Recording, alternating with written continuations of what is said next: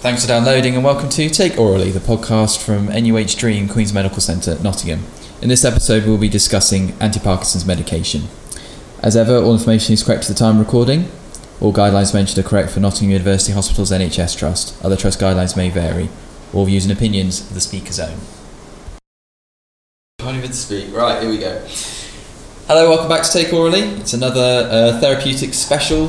This time we're taking on anti-Parkinson's medication. I'm delighted again to be joined by Kunal Gohil. Hello, Kunal. Good afternoon, Dr. Thomas. Good to see you again. Good to see you too. How are you, Kunal? All is well, all is well. All is well. Fantastic. And he's even got his green pen with him. I've got it. So, when we did our very first podcast and we talked about the role of the ED pharmacist, we mentioned some of the quality improvement work you've done on anti-Parkinson medication prescribing in the emergency department, and how it is a time-critical medication that we need to think about just as seriously as we do with anti-epileptics and antibiotics. So we're going to be expanding a bit on that. We're going to be talking about the pathophysiology of Parkinson's and then some of the pharmacological treatments of it. A lot of your work going into this still? Yeah, definitely. I mean, the population of Parkinson's patients, it is a very dramatic condition that develops over a long period of time. Generally a slow decline in symptoms. And these patients, unfortunately, though it's known as a motor type syndrome, so it affects motor abilities, it also has got a lot of evidence to say it affects non-motor therapies. And Parkinson's patients, there's a lot of documented evidence to say they're at high risk of a lot of non-motor complications of the disease. So that's things, motor obviously things like falls and collapses, but there's a lot of evidence to say these patients have got a particular risk of things like postural hypotension, partly because of the therapies they're on, partly because of their actual autonomic dysregulation. There's also things to say that they're higher risk of sepsis, they have higher risk of infections, various other comorbidities. So they make the population a very high risk therapy for us, particularly in the acute stages of care. In terms of our diagnoses, we've got to be very mindful of also tailoring our treatment protocols and our management plans to the needs of these patients, and also then even further down chronic treatment, particularly when they're inpatients or even out in community, have to be tailoring their management plans to their particular Parkinson's syndrome, because no one patient has a identical Parkinson's syndrome. It's a disease that's characterized by lots of different sort of syndromes, lots of different side effects of the syndrome that can affect people in different ways, and potentially a very, very debilitating problem that can increase mortality and morbidity in hospital. I think in the emergency department as well, the dramatic effect that a skipped dose of anti-Parkinson's medication can have in terms of mobility, in terms of that patient's journey. It's a very visual thing. So sometimes, I mean, all critical drugs are important, but when you compare, say, missing a dose of insulin, for example, it's not very easy to necessarily detect a BM slowly creeping up. If you're missing, say, a critical dose of an anti-Parkinson's medication, these medications are a real crutch for these patients. They rely on it to be the right dose at the right time to be able to control their symptoms. If they miss it even by an hour, the effects of that, the knock-on effects, can be quite catastrophic in terms of their inability to be able to move. Their swallow reflex might go off. It can have quite profound consequences later on. So, what is going on then in Parkinson's disease? What's our problem with the patient? Yeah, so Parkinson's disease, in effect, if we look at the pathophysiology of it, it's a breakdown of dopaminergic neurons. So this is a neurological condition whereby there's this autoimmune or non-autoimmune, we're not 100% sure yet, destruction of the dopaminergic neurons in the part of the brain, the nigrostriatal pathway as we call it, that control movement for all muscles in the body. Now, with the breakdown of that, these neurons, we don't get appropriate neurotransmission of dopamine in that pathway, and it means we end up with various motor symptoms, gross motor symptoms. So these are symptoms like bradykinesia and akinesia, so patients can potentially effectively freeze solid at the advanced stages of disease, have no real way of controlling muscle movement. Earlier and moderate stages, bradykinesia, so when they're going to try and do actions, they're finding it a lot slower, they're a lot stiffer, they're a lot more rigid trying to do these actions. Similar effect because of the dopamine's balance with acetylcholine in that region. Acetylcholine tends to take over because there's not as much dopaminergic excitation. They might get a tremor, they might get resting rigidity with it as well. And then also it's characterized by differences in gait and posture, which are partly due to the ability for them to maintain muscle tone. So they'll tend to have what you might classically call the Parkinson shuffle. So they'll have a very shuffling gait when they're walking, and that shuffling gait makes them very high risk for falling over. Their center of gravity changes, and it means they can't do a lot of things they would be able to do in the first place. So when we're doing the initial diagnoses of Parkinson's disease, it could be any one of these symptoms or a combination of them in any severity that would point us to that diagnosis. Traditionally, typically, it's usually a tremor that you'd see initially, and that will deteriorate over time. The resting P-rolling tremor. Absolutely, yeah, the rolling tremor, as we say. Those would be the typical motor symptoms. There are also non-motor symptoms, so there's dopamine pathways in the mesolimbic, mesocortical systems, so this affects higher functioning, so decision making, some of your risk-reward pathways in terms of impulse control, depression, psychosis, confusion. You can get a lot of psychiatric type symptoms with Parkinson's as well from a pathophysiological point of view. It's all very subjective, so we have usually the condition is diagnosed by an elderly care physician or a neurologist. There's limited benefit for imaging and things like that, though there are particular clever CT scans and MRIs that you can look in the particular area to look for dopaminergic destruction in that part of the brain. But generally it's diagnosed as a syndrome associated with the symptoms. Sure. And they can have a very a doll-like face, expressionless face, yeah, very sort of quiet, face, monotone voice, and micrographia, the tiny handwriting. That's right. Yeah, lots of clever diagnostic things. Remembering back from my Oskies. That's right. So we've got our diagnosis then. We've counselled our patient. I think people more and more now know about Parkinson's, and now what are we? We're starting our treatment, so what can we do for our patient? Absolutely. So, unfortunately, unlike hypertension or diabetes or some of these more common conditions, we don't have a gold standard way to treat these patients. Unfortunately, there are various guidelines. There's European ones, there's British ones, there's American ones, and they all have slightly different ways of attacking the disease from a pharmacological point of view. Sure. The problem is that the syndrome of the disease is so varied, and the way that the pharmacological action will work on each of the symptoms is so varied that it becomes almost impossible to titre a national guidance Sure. to follow for Parkinson's disease. So it is very much a individually tailored process for these patients. Now, this will depend on the severity of their symptoms, which symptoms they're getting, but quite importantly, it'll also involve their age, so their expected their sort of life expectancy, so to speak, because as we'll touch on later, this will affect your choice, as well as how much the Parkinson's has affected their day-to-day abilities at a functional level. Yeah. And it will basically determine how aggressively you'll treat the Parkinson's Sure. disease. So if we talk about the actual agents themselves, now the oldest of the Parkinson's treatments, quite logically, if we've got a dopamine deficiency in the CNS, what we'll do is we'll give dopamine. Makes sense. Absolutely. So we didn't necessarily have pure dopamine to give back in the day, but we did have dopamine agonists. So we had agents that could agonize at the dopamine receptor in the nigrostriatal region, and that way we can potentiate the motor effects with the neurons that we've got left. So dopamine agonists would have been the first mainstay of treatment. Now, these days the ones that we use the most are rotigotine, pramipexole, and ropinirole. Ropinirole probably being our go-to agent because it's relatively got the best efficacy profile with the lowest side effect profile. These have got demonstrated efficacy on dyskinesias and achynesias, and even some effect on tremor and rigidity as well.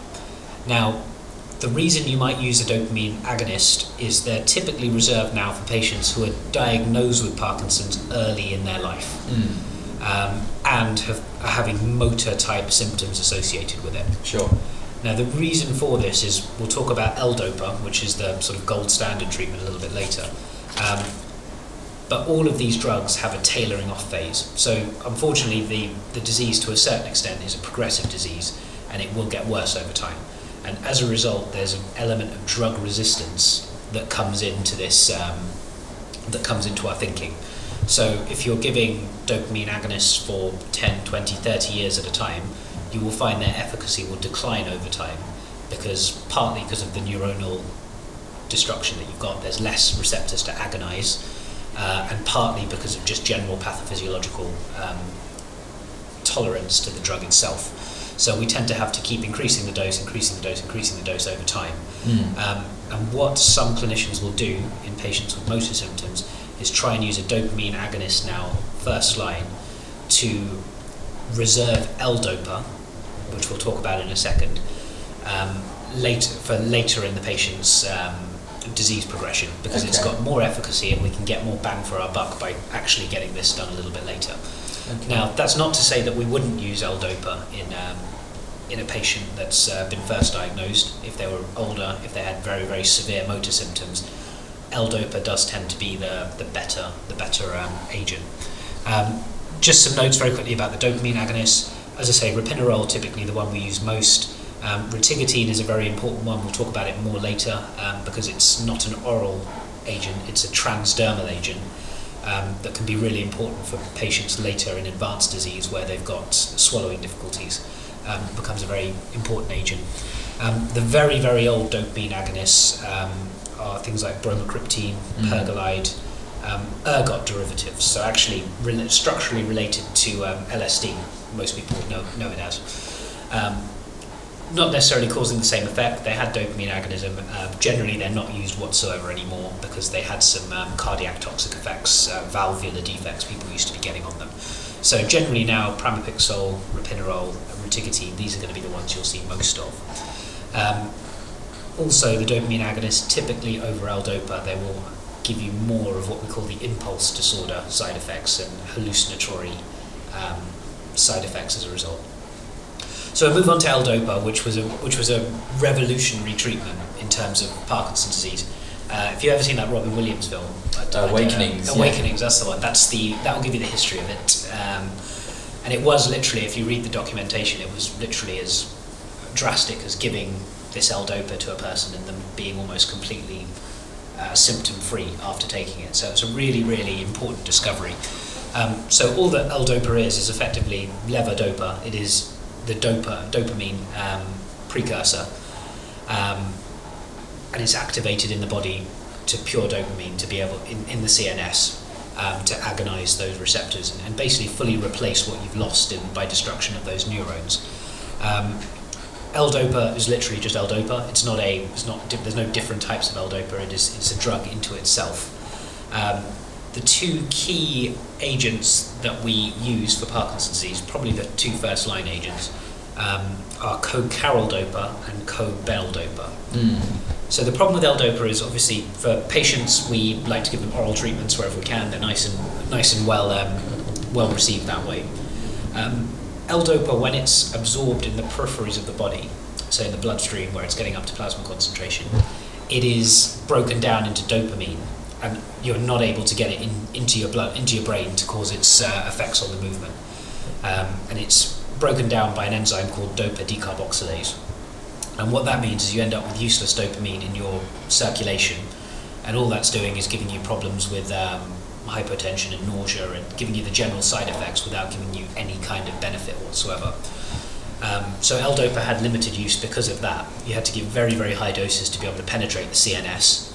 As the blood-brain barrier, absolutely. I had to get it through that blood-brain barrier, and the amount we were having to give people to get any kind of penetration through that blood-brain barrier was meaning they were getting horrific side effects. So very clever pharmacists, maybe chemists, maybe created these drugs called dopa decarboxylase inhibitors. So basically they stopped any peripheral breakdown of the L-dopa before it got into the blood-brain barrier, because they cleverly found the dopa decarboxylase wasn't present in the CNS. So if you can protect the L-dopa in the periphery, you're getting lots into the CNS and you're preventing some of these side effects. So there are two key dopa decarboxylase inhibitors that we use. One's called benzerazide and one's called carbidopa. Effectively do a very similar job. They just block that enzyme and protect the L-dopa. As a result, we now don't use pure L-dopa monotherapy in any patients whatsoever, because we have to give too much to be able to get any effect. They always come pre-packaged with these dopa decarboxylase inhibitors, and the two drugs are co-beneldopa, which is benzerazide packaged with L-dopa, or co-caroldopa, which is carbidopa packaged with L-dopa. And there are two traditional preparations in treating Parkinson's disease. These have got effects on pretty much all of the motor symptoms of Parkinson's disease, very dramatic effects. And we'll use potentially a dose of between 50 and 100 milligrams of L-dopa as a starting dose daily, and we'll titrate that up to the lowest effective dose to give them the best motor functions. Because as we said previously, there is an element of resistance that they'll get to this treatment over time. Generally, as a rule of thumb, you need to be giving about 1/4 of a proportion of your decarboxylase inhibitor to your L-dopa. So 100 milligrams of L-dopa needs about 25 milligrams of your dopa decarboxylase. 200 would need 50, 50 would need 12.5, etc., etc. Trying to give any less than that means that you're going to get a lack of efficacy. And there are some older preparations which have got a very small amount of dopa decarboxylase to the L-dopa, which we just don't use anymore because they're just not giving us as much bang for our buck. Now, these come in a variety of different formulations. Typically, we'll start them in patients in a normal immediate release type preparation, maybe 1 tablet 3 or 4 times a day. They also come in a modified release, which is really useful for our patients that have problems on waking in the morning, because they don't tend to have enough L-dopa to get them going for their motor function in the morning. So we can give them an MR overnight, and it tends to improve it. We have dispersible preparations, which give us the option of a very quick boost for when there's an off period. And we also have different proportions of the dopa decarboxylase to the L-dopa, depending on the syndrome that we're needing to treat. So these would typically be the most common drugs that you would see for a Parkinson's patient. Good efficacy, and you'll find they'll be taking it 3 or 4 times a day with a half-life about 4 to 6 hours, so it makes general sense. These are the drugs that we have to get on time, and these are the drugs, if there's any way you can get them into your patient if it's safe to do so, they're the ones that are going to make the biggest difference for their Parkinson's symptoms at that point in time. So really, really, really important drugs. We talked a little bit there about on-off periods. There's an argument that on-off periods have been precipitated by L-dopa. So somebody diagnosed with Parkinson's disease will have a general steady lack of rigidity, lack of movement across the day if they're not being treated. Once we then treat them with L-dopa, they will have good episodes of movement as a result. The problem with that is if we don't get the tablet timing right, they will have off periods. So their mobility will go down dramatically on an end of dose type period. So if we delay that dose even by a little bit, there can be some big consequences, because you'll typically have your Parkinson's patient saying, I've got about 3 hours after I've taken that Cinemet, I'll go to the shops and I'll get my bits and bobs, and I'm actually able to do stuff. If they don't take the tablet, if it's delayed and they're still in that mindset of being able to do things, there's increased risks of falls, increased risk of problems as a result. So the timing is absolutely imperative, and you'll find over time the doses will need to get higher and higher and higher and higher and more frequent to be able to give them the same effects of it. How quick does that take place, that needing to increase the doses? It can vary, but generally you'd see over the course of, for some patients it can be 10 years you'll start to see resistance, some people it could be 30 years, it's variable. Parkinson's patients are very, very good generally at being able to know when their symptoms are flaring and not being as well, they're not getting as much action out of it, and then they'll often increase their medicines potentially to compensate. And they'll have very clever plans written by neurologists to be able to increase them in particular circumstances. So L-DOPA, the best effect is really they're protected for that reason. Absolutely. But in the emergency department or anywhere acutely, these are a medication to take seriously, just as an anti-epileptic. Do not miss it. To give it if we can. If our patient's not nil by mouth, if we're not worried about their swallow, just prescribe them medications and make sure they're given on time. Absolutely. I'd go as far as to say that they're probably in terms of a patient coming on a chronic therapy, they're probably the most important drug to get right, to get available, to get given in an acute setting that you can possibly have. Because you imagine if you're on overnight and your patient, an elderly patient who is there overnight waiting for a medical bed, and actually that's primarily a social concern, and you're thinking walking assessment in the morning, if they have missed 1 or 2 doses of their L-DOPA, you are not getting that patient out that morning. Absolutely. They're on a hospital, on an A&E trolley, it's not happening, is it? Absolutely. There's good evidence to say that missing doses of these drugs cause people to stay in hospital for longer, and they have worse outcomes as a result. You've given a really good example there. That's classic. A mobility assessment in someone that's missed 12 hours of their therapy is just not going to happen. It's not a true reflection of their baseline, and that's why we've got to get it right early on. And that's a lot of the work that I've been doing in ED here with us, where we're doing. With your green pen. With my green pen. So a few little brief snippets about the L-DOPA preparations as well. Madapar Sinemet. Yeah. So we said cobenl-DOPA, the trade name is Madapar. That might be what your patient refers to. The key thing is you remember that's also a Parkinson's agent. It's a very well-known brand. And Sinemet, which is even older than Madapar, the other one, cobenl-DOPA. So quite often patients will know these drugs by brand. Just have an understanding that is a Parkinson's drug and needs to be given very quickly. Sure. A couple of things to be aware of. There's also a thing called dopamine dysregulation syndrome. So it can happen to varying degrees. So if we give too much dopamine to a Parkinson's patient too quickly, it's quite logical. If you think they've got a bradykinesia, they've got an akinesia, and then we throw a lot of dopamine at them, more than they need to, they will typically get a dyskinesia as a result. They will get you'd call it a Parkinson's flap.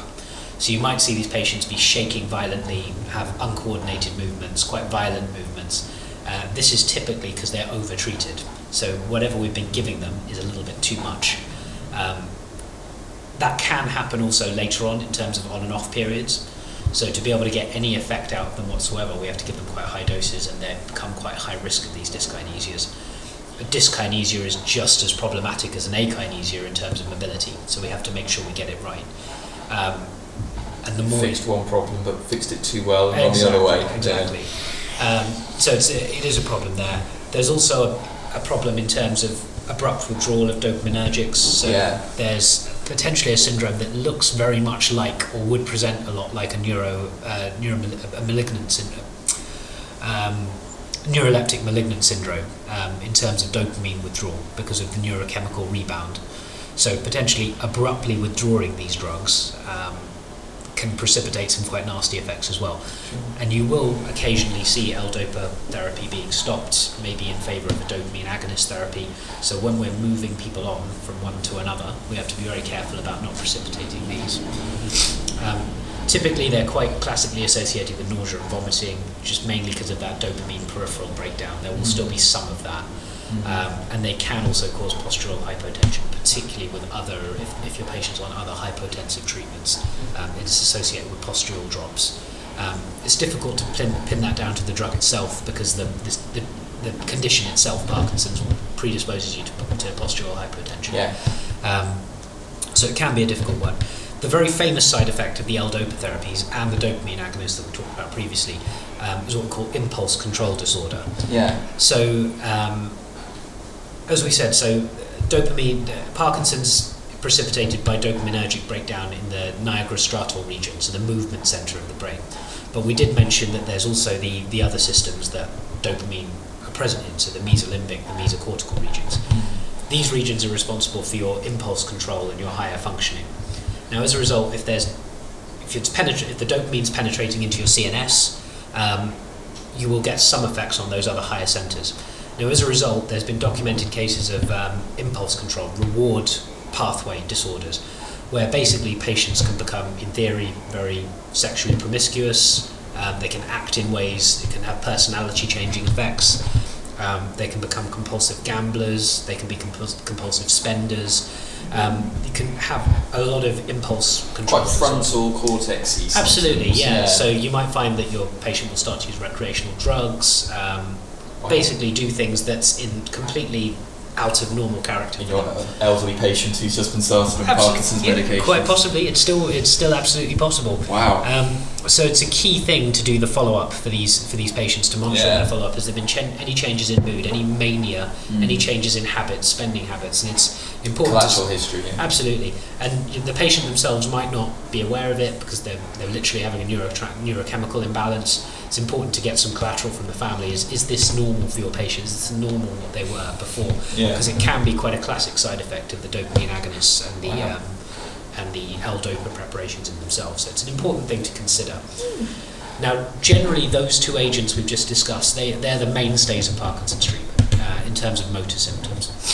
There are a couple of other adjuvant type treatments which we can add on for very advanced Parkinson's, or we can try before the dopamine agonist to see if in mild to moderate disease, if we can, again, put off the need to use the L-DOPA later on. So one of them, and a very old treatment for Parkinson's, is the monoamine oxidase inhibitors. So these are the old-fashioned tranquilizer antidepressant drugs. Obviously, we're not using them for their antidepressant properties in this condition. It's been found that MAOI is present in the CNS and is responsible for the breakdown of dopamine in the CNS. So the idea being that if you're giving an MAOI regularly, you're preventing the natural destruction of your natural dopaminergic reserves. And as a result, you're potentiating that effect and getting a motor symptom as a result. So in monotherapy, they have very mild anti-Parkinson's effects. But they've been theorized to have protective effects, neuroprotective effects on the CNS in that respect. So you may well see an early diagnosis of Parkinson's with minor symptoms on an MAOI. So your classic two being selegiline and, well, can't remember the other one, selegiline, and the other one will come to me, risagiline and selegiline, that's the one. There's also a newer agent, which is quite interesting, that's just come out quite recently, a drug called safinamide, works on a similar pathway. It's got some good data behind it as well now. And you might see the odd patient on safinamide, which is another type of the MAOI. Got to be a bit careful with these drugs. They have a lot of interactions with other drugs. They can also have effects on the higher centres, mood disturbance, confusion. So they do have a place in Parkinson's therapy, but they tend to generally be as an adjuvant. Sure. Type therapy. I suppose the benefits less with these, so it is the mild disease. Yeah. Keeping the more serious stuff in reserve. Absolutely. Or when you're really struggling late on, to be able to give them some quality of life. Yeah. Absolutely, just to try and potentiate that little bit of dopamine you've got left. On a similar note, there's a group of drug called the COMT inhibitors, the this is a hard one, catechol-O-methyltransferase inhibitors. So he has no notes, people. That was off the top of his head. So I always say catecholamine methyltransferase, but it's not, it's catechol-O. So these are drugs that work in a really similar way to the dopamine decarboxylase inhibitors. Yep. So basically, COMT is another enzyme that floats around in peripheral circulation. That is another thing that breaks down L-DOPA. So the idea is that we give a COMT inhibitor in conjunction with L-DOPA to be able to potentiate the effects of L-DOPA, to protect that L-DOPA and get it into the CNS. The two classic versions of this, there's two main versions. One's called entacapone. That protects the L-DOPA in peripheral circulation in a similar way to the DOPA decarboxylase inhibitors. And there's another drug called tolcapone, which also does that, but the effect also extends to the CNS, so that can penetrate the CNS and also protect the L-DOPA in the CNS. You might well find that these are used in your patients that are having these end-of-dose effects. So where the L-DOPA is working quite well for their movement disorder symptoms, but the effect is peaking off after a few hours and they're having these off periods. Now the COMT inhibitors, because you know the L-DOPA is working, they're preserving some of their L-DOPA function in combination with the DOPA decarboxylase inhibitor. There is a preparation where all three are paired into one. So you have entacapone, carbidopa, and L-dopa in one preparation, nice and easy for the patient. That's called Stalevo, is the classic name of it. So Stalevo is another very important drug that you have to make sure you get in early and on time at that point. So there's some good evidence for COMT inhibitors. The other one to briefly touch on is a drug called amantadine, which is becoming more and more popular. It's actually an antiviral. They use it for cold and flu in America. Interestingly, we don't use it for that here. It's been theorized to have some effects on the dopamine receptor itself and also have some effect on the breakdown of dopamine in the CNS. So there's an argument in very particular types of symptoms, so your tremors and your rigidity, that you can use amantadine either, like we said, either early on as a first-line treatment or very late on as an adjunct, to see if you can get some extra motor control from that. Generally limited evidence for it, so when we give patients amantadine, we'll give them it as a trial for maybe a few weeks to see if there's any improvement in their symptoms.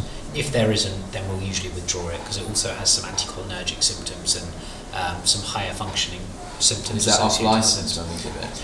I think it is off license if memory serves. It's not licensed specifically for Parkinson's. Don't quote me on that. I can't remember exactly now, but I believe it's off license. I think we only really use it for Parkinson's, but I think it's off label. Only last one to think about is the anti-muscarinic agents. Yeah. So really, really old, probably one of the most old-fashioned treatments. So generally the mainstay of all the Parkinson's therapies are that modulation of that dopaminergic as a transmitter, so potentiating dopamine in some way. Acetylcholine is the other balancing neurochemical with dopamine in the CNS. So it has an inhibitory effect rather than dopamine, which has got the excitatory effect. So the theory was that unchecked acetylcholine, because of the lack of dopamine, could be contributing to some of the tremor and some of the particular symptoms. So we can use drugs like procyclidine, drugs like trihexyphenidyl, some of the very potent antimuscarinics, and they've got some limited place in early Parkinson's as well. Okay. Generally, they're not favoured at all because the very powerful antimuscarinics can cause confusions in themselves. They can cause a lot of very nasty, intolerable side effects: tachycardias, dry mouth, GI disturbances. Mad as a hatter. Absolutely. All of that. Hot as a, I forget what it is now. Hot as a hair. I don't know. Angry as a hair. Something like that. Anyway, something like that. There's a mnemonic in that. I need to check that up. Yeah. So generally, they're not really used very often. They'll be reserved for a very, very specific patient profile, but you will occasionally see a patient on that sort of those sort of things. Sure. They're your general main pharmacological mainstays. It's important to think about, if you do have a patient with Parkinson's, non-pharmacological treatments in terms of core stability and exercise. So the evidence is a little bit sketchy, but there is a lot of thoughts about core stability and exercise tolerance to be able to get the muscle strength and prevent falling. That can be an important intervention in Parkinson's as a key primary type primary intervention. The other thing are the slightly more weird and wonderful things that are coming out now. So there is a process called deep brain stimulation, which is done by some neurologists, whereas literally they will stick a probe in the particular area in the head and pass a very low voltage through it. I used to work, before I came here to NUH, at UCL, which has got the National Hospital for Neurology, and they did we had a few consultants there that did a lot of deep brain stimulation, putting these electrical probes into the brain. Wow. And causing, for some reason, dopamine release and an improvement in Parkinson's syndrome as a result, which is really interesting, but it becomes a really late stage intervention for patients that basically don't get anything out of L-dopa. So there is a certain percentage of patients that won't get anything at all out of L-dopa therapy, and in that case we'd have to be using completely different approaches for them. So deep brain stimulation is an important one. Also, we've got we can give L-dopa directly into the intestines via a pump. That's called a duodopa pump. So Wow. yeah, that's quite an interesting one. So that's, again, like we said before, for patients that have the off periods, Yeah. wearing off periods. So the idea that we can deliver a constant infusion of this intestinal gel into the system, prevents any of the off periods. So that's literally given via a peg, straight into the duodenum or jejunum, pumps it in via this little pump, and then they get a nice steady effect of L-DOPA in their system the whole time. Seen a few patients on it. It's a really good drug. It works very well for those off periods, because you can find some patients that are advanced patients that are needing to take their Sinemet or Madapar 6, 7, 8 times a day, and they get very, very quick withdrawal off them and off periods, so it's a good option for that. And the other option is a drug called apomorphine, which is one of the dopamine agonist class. Everybody always gives me a funny look, because you think morphine and you think, is it a painkiller? No, it's not a painkiller. It's a quite potent dopamine agonist, so it has a lot of the same problems as we talked about earlier. But we can give it as a continuous subcutaneous infusion. So you don't give it orally, it's parenteral, we give it subcutaneously. And again, similar to kind of like an insulin pump, I guess you'd say. Yeah, I was going to say, it sounds like an insulin. Yeah, an insulin pump. Similar kind of idea. We can pop a patient on this apomorphine pump, and it just delivers a constant slow infusion of apomorphine. Nice. And again, gives them the motor symptom improvement as a result.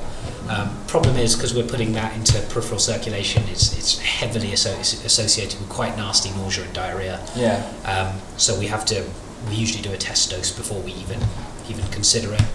And we usually have to load patients with antiemetic drugs before we can do it. So we'll use things like domperidone for 2 or 3 days before we even start it, to prevent that nausea from happening. So yeah, a couple of the other ones that you can use there, and they're for particular syndrome, particularly individual patient profiles with the Parkinson's treatment. You also mentioned a transdermal patch earlier. Absolutely, yes. So, as I said, unfortunately, when we're particularly in ED, when worse comes to worse, you can have a Parkinson's patient that comes in, delays in care, or because they're septic or they've undergone a trauma, you're not able to get these normal therapies into them, because they're either their GCS is low and they're not able to swallow, or there's an aspiration risk, or they might even be confused or delirious, meaning that they're not willing to take tablets. Now, it's a really important situation to get right early on. For a low GCS patient, we can consider an NG tube, which is a really useful option, because if they will tolerate it and they're able to work with us to get an NG tube down, particularly if their swallow is deemed not good enough by a salt assessment, we can still get that L-DOPA into their system via dispersible preparations on the NG, and we can pretty much give them the same sort of symptom control as they've had at home, which is a really good option. So NG, it is slightly invasive, so it's not for every patient, but it is a good option, and it's something we should always consider early on if you've got the oral route is compromised in a Parkinson's patient. We mentioned the reticotine patch, so if you're in a situation where they can't take orals and we can't potentially get an NG placed, we can convert their pre-existing Parkinson's therapy, whether that be L-DOPA or a dopamine agonist, or whatever any of the other ones they're on, to a dopamine patch, and reticotine is the one we use. So there's an equation that we use that's available online. I'd recommend the Parkinson's UK website, because they publicise they have a calculator built into their website. I'm not going to try and give you the equation to convert it, because it's too complicated to do here. But effectively, if you had a patient who came in on Sinemet 4 times a day of a particular dose, whose oral route was compromised, and we couldn't get an NG in, there's an equation which would give us a particular dose of reticotine that will give us an equivalent effect. And we're able to put that on as a patch transdermally, and we'll be able to get some sort of dopaminergic action from that, at least in a stopgap, until we can properly treat the patient. Now, generally it tends to be less preferred than trying to get the L-DOPA in.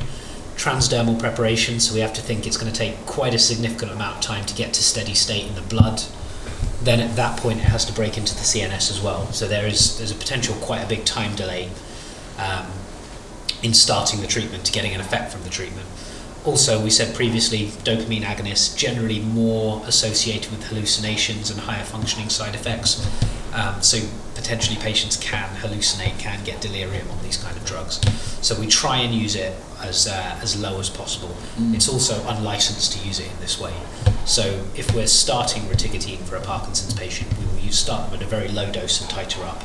In this circumstance, we're potentially giving them a massive dose straight off, and we don't know what the effects will be as a result. Hoping for the best. Absolutely. And like we said, we have got an option of parenteral apomorphine, but we will not start that routinely because of basically the intolerance of it, the nausea, the vomiting, and these sort of things. So generally that will be a specialist decision. That's not something we'll be doing in ED often, putting it that way. So all options for your incapacitated Parkinson's patient, let's say. Sure. I in no way Googled this. This is completely off my memory that I remembered it. You didn't lean across me just now. Oh, I didn't lean across you to type it into Google. The side effects of the anticholinergic side effects can be remembered as blind as a bat, mad as a hatter, red as a beet, hot as a hare, dry as a bone, the bladder and bowel lose their tone, and the heart runs alone. That's the one. That's the one. Absolutely. I think in pharma school I remembered it as anti-sludge. Sludge was the cholinergic side effects, and then I just thought of the opposite of all of those effects. That's just my way sludge of doing it. Sludge or anti-sludge? What's sludge then? Sludge is the opposite of that. So sludge would be the cholinergic toxidrome, which is salivation, lacrimation, urination, diaphoresis, GI disturbance, and onuresis, I want to say. I think that's, and I just think of the opposite to all of those. That's the way I do it. But each to their own. Each to their own. Is that anti-Parkinson's done? Yeah, I think pretty much. I mean, the only other thing I wanted to touch on was some of our normal therapies that can affect Parkinson's therapies. Yeah. So classically, when we're thinking about antiemetic therapies for these patients, there's a lot that'll interact. So we'll use drugs like commonly used drugs like prochlorperazine, metoclopramide. It's really important to remember these drugs are dopaminergic. They're dopamine antagonists. So quite logically, you do not want to give a dopamine antagonist to somebody who has a lack of dopamine in the system. You will make their symptoms worse potentially. So prochlorperazine, metoclopramide, levomepromazine is another one. These are drugs that are contraindicated in Parkinson's disease. Domperidone, interestingly, is a dopamine antagonist, but it doesn't cross the blood-brain barrier. So domperidone will only work peripherally on the gut in its antiemetic terms, so we regard domperidone as being safe for use in Parkinson's disease, and is actually quite effective as well in Parkinson's disease. Equally, think about antipsychotic drugs, so particularly the old first-generation drugs, haloperidol, risperidone, things like this. They're dopamine antagonists, and they are also going to be contraindicated in Parkinson's disease. Occasionally, for patients that have got Parkinson's disease with, say, a mixed dementia, not a mixed dementia, I shouldn't say dementia, with a mixed psychotic disorder or are having mood disturbances as a result, we sometimes use some of the newer generation antipsychotics, so quetiapine, risperidone, and aripiprazole, typically the ones we will use the most of. These are dopamine antagonists, but we use them at very, very low doses, and we will use them very, very carefully. If you're seeing motor fluctuations or a deterioration in symptoms on these patients who are on these drugs, always consider that could be a precipitating cause. Sure. That's pretty much. But they're the main ones I can think. I think there's probably a few others, but they would be the key ones to consider when you've got a patient with Parkinson's disease. Fantastic. Thank you so much again, Canal. Pleasure. Thank you for bringing your green pen to the Take Orally recording booth. Always happy. Look forward to recording to you again in the future. Thank you very much for listening. Bye-bye. Bye-bye. That was the Take Orally Therapeutics Anti-Parkinson's podcast. You can find the blog entry and the tape visually for this podcast at www.takeorally.com. For more information about education and research opportunities within acute medicine, emergency medicine and major trauma, you can find Anyway Stream on both Facebook and Twitter. Take Orally can also be found on both Facebook and Twitter.